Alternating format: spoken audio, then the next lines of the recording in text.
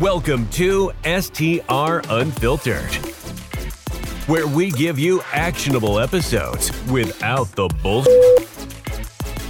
Here is your host, Bill Faeth. Got to give a huge shout out to my boys over at Price Labs. Man, do they make my life easy. I don't have to manually adjust rates. I don't have to worry about tracking all these different compression events or, what days I need to raise or lower my pricing. Look, the beauty of using a dynamic pricing tool like Price Labs is they do it for you. It's as simple as going in and setting your low, your medium, and your high pricing. And then they're the ones that are extracting all the data from all the other short-term rentals, Airbnb, Vrbo, the compression events that are coming in, hotel data, and they optimize your pricing for you. Look, it's really simple. I believe that if I had to do my pricing management manually, I'd probably be costing myself 30 to 35%. So if you want to make that extra 30 to 35%, make sure you check out Price Labs. It's my go-to, and it should be yours as well. They're giving you a huge discount and a 30-day free trial. All you have to do is go to hello.pricelabs.co, click on the Start Your Free Trial at the top right-hand corner, and literally use my personal code, BILL25. That's BILL25, all caps, and get 25% off your first 3 months. The link is also in the show notes, so it is super easy access. Get it now. Look, you're not going to be able to maximize your profit without dynamic pricing, and Price Labs is my go-to. It should be yours as well. Hey everybody, Bill Faeth here. Welcome to STR Unfiltered. Excited to be here, and I hope you are as well. I'm very appreciative that you are here, taking your valuable time to listen to my podcast and engage. I'm going to ask you something I've never asked before. Would you please do me a favor? If you're enjoying the podcast, wherever you're listening to it, Amazon, Spotify, Apple, just take 10 seconds, go there and leave a review. It would mean the world to me as I'm just getting started, and hopefully I'm driving some value for you on this podcast. Today, I want to talk about investing, and you see the title, it's basically about making sure you have your shit together before you invest. It's Sunday afternoon. I had a conversation this morning, a little bit of a tough love conversation with a person that's making an investment. They don't know their numbers. They don't know what the traffic drivers are. I mean, if you watch the STRonomics podcast, Kenny Bedwell from STR Insights, we do that podcast. We talk about that a lot. I've kind of steered away from talking about the investment components because of that broadcast, but there's so many people that are uneducated in how to analyze markets, properties, and it's a lot of work. So it pains me, to be honest with you, that people are making investments recklessly. And then they reach out to me and they don't want my help. They don't want to hear what I'm going to fucking tell you. Then don't reach out, because you better have your shit together. You better be able to tell me what the traffic drivers are. And look, this is an educational piece for you guys, right? You better be able to tell me what the traffic drivers are. So is it a beach? Is it a lake? Is it a ski resort? Those at a national park. Those are, it could be an amusement park. Those are the big drivers, right? We got Disneyland, we got Dollywood and the Smokies. We have the ski resorts. We've got Yellowstone. We've got the Sequoias. We've got these national parks. We've got lakes that drive people. We've got rivers that bring people in. We've got downtown areas. 15 minutes north, right there, Nashville, Tennessee, one of the best urban markets in the country for tourism, bachelorette parties, conferences, business travelers, just all those things coming in. If you don't know that and you just find a house and you run an AirDNA analysis and your agent tells you, or somebody else, some other investor tells you that it's a good buy, then you're being ignorant, and you're also being very, very reckless with your money, your spouse's money, and your children's money. And I know there's going to be some people out there that are offended that I've called you ignorant. But if you're offended, then you're one of those people. There's no question. You're not preparing well enough to protect the assets that you've worked your ass off for. And that's why I get really passionate about this. Borderline, maniacal about it, because I do not ever want to see somebody make a bad investment. I made one bad real estate investment because I did not follow my process, right? I listened to the real estate agent. I didn't put my eyes on the property myself. Many of you know the story. I was literally in Dallas, Texas at the Winter Classic. My Nashville Predators playing the Dallas Stars. Sitting there with my good friends Kelly and Eric. They own Premier Transportation at Dallas. And literally my agent does a video walkthrough between the first and second period and between the second and third period. After about 4 24-ounce beers, I signed the contract. And that was just the first mistake that I made. But I ended up losing about 120 grand in that deal. And I will tell you, it's what I call success tax. Nobody can afford to lose 120 grand. But I was able to bounce back and take that success tax and lead it to 100% success rate moving forward to today. That was in 2019 that I made that mistake. So the rest of 2019, great year. Rest of 2020, great year. 21, great year. 22, great year so far. But I don't want you to make that mistake. Here's the deal. When you identify a market, the first thing you should be looking at are what are the traffic drivers. Almost everybody goes to Facebook. Hey, where should I invest? What's the best markets? Well, those people only know what they know. They don't know. Most people don't know the entire country. And you don't know what success means to them. It's not going to be on the same level as you. You might be above it. You might be below it. What you really should be doing is identifying the market. Who has the best, traffic drivers that are going to sustain through an economic downturn? Who has multiple traffic drivers? Like the Smokies. They have a ski resort. They've got the national park. They've got the mountains. They've got rivers. They've got Dollywood. They've got family entertainment. They've got a lot of stuff going on in the Smokies. Why do you think like 12, 13 million people a year go to the Smokies? That's one of the reasons I made this abundantly clear that I went to Western North Carolina, specifically Banner Elk and Beech Mountain.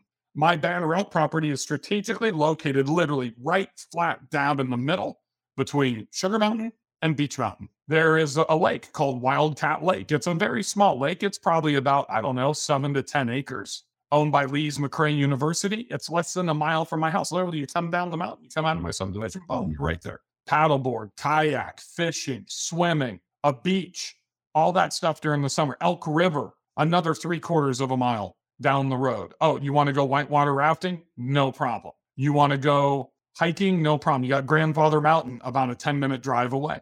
Perfectly located right in the middle of the traffic drivers. You got Beech Mountain and Sugar Mountain as the number 1 and number 2. And then all those other ancillaries, Hot Springs, Arkansas, where we have an apartment complex under contract. Lake, National Park, casino. What am I thinking? What's the other line? The horse track. How can I forget the horse track? Horse track literally keeps the winter alive. And thriving. And then there's a 4A, which are the bathhouses. That's why I'm investing in the Hot Springs right now. So here's the deal. You need to identify traffic going into the market first. And how do you believe in your research that the traffic sources are going to be impacted by a down economy? Number 2, you need to understand completely that when you look at online data analysis, it is what's called a T12. It is the trailing 12 months. And if you are making $100,000 or $200,000 or $300,000 decision off of the trailing 12 months, that is ignorance. You should not be investing. You need to drop those numbers 20 to 30%. You need to be conservative when you are amortizing your forecast. You need to be conservative when you're building out your performance, which leads me to performance. Hopefully you guys watch Shark Tank. If you don't, I'm going to be Mr. Wonderful for a second. I forbid you from buying a property without running multiple performance, meaning on at least good, better, and best scenario. If you're buying a $499,000 property and you're estimating that it's going to do $125,000 because somebody else is doing a very similar thing and it's 10 miles away, it has zero relevance on what you're going to do as a host. Zero. You have to figure out truly how good you are with your own data. What somebody else does literally has no impact on what you're going to do. Goes back to the Nashville conference. I showed my house and a house like 10, 12 houses down, same street, same builder, same floor plan, same pool, everything, except for the interior design, the views, and what I do as a host, the marketing, the revenue optimization, the listing optimization, all that other stuff. Over $100,000 in gross revenue difference in 1 year. And people are going to call BS. Go ahead, be a hater. I've got all the data. I can show it to you. I know the builder of that property. I know the owners of that property. I actually bought a house from them. He's a banker here in Nashville. I know the agent that sold them the property, sold it when they sold it. I know the property management company that was managing it. They're the best in Gulf Shores. My agent used to work for them. I know all about it. It's 100% legit. What I'm saying is it's not apples to apples. We have to run our own data. And you have to run, if you think that property at $500,000 is going to do 125, and that's going to be based off the 90th percentile of AirDNA or what STR Insights tells you, then you should probably pull that back 20 or 30%. So I'm not real smart, but if I pull that back 20% off 125, I need to drop it about 25, 30,000 bucks. That's going to take me down to about 95,000. If it's going to do 100,000 and I drop it once again, 20 to 30, let's just say 25, I'll drop down to 75. Worst case scenario, I do 80. That's dropping me down to 60 to 55. Now that could be tough. What if I put $100,000 down? I'm going to pay 8% on an interest rate. I'm going to do a 25-year AM, or say a 30-year AM. Maybe it could be 25, could be 20. That's also going to impact. So if you don't have your financing 100% locked in, I'd be looking at a 20, a 25, and a 30-year amortization. Because all of these numbers are going to tell you, oh my God, if I have to do 20, I'm out. I can't pull the trigger. If I have to do 25, man, that's even tough, because I'm only going to be netting, $1,100, $1,200 a month. That squeezes the delta. If I can get 30, I'm going to 2,000, 25, I'm going to be fictitious numbers. But this is how we have to look at it.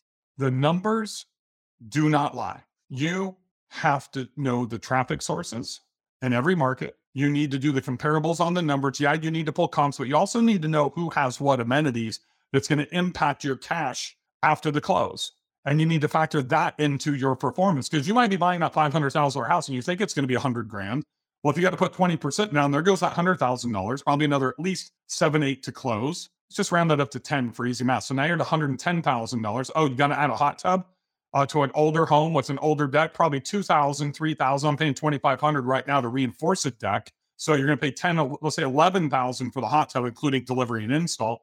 So now that's another $13,500. So we're now at $123,500. Oh, we got to put maybe $20,000 into new upgrades because it's Golden Girls inside. We're at an additional $55,000 in cash.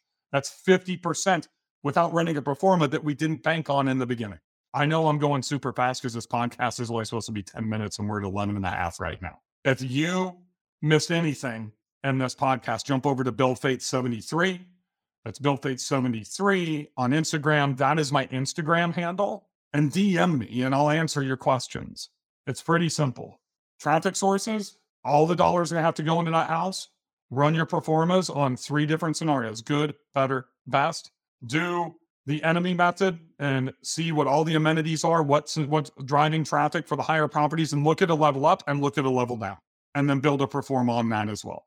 At Ryven Capital Group, John Hodge and I are running multiple performas, and I don't mean 2 or 3, sometimes up to 10 or 15 based on different interest rates, various cash infusions.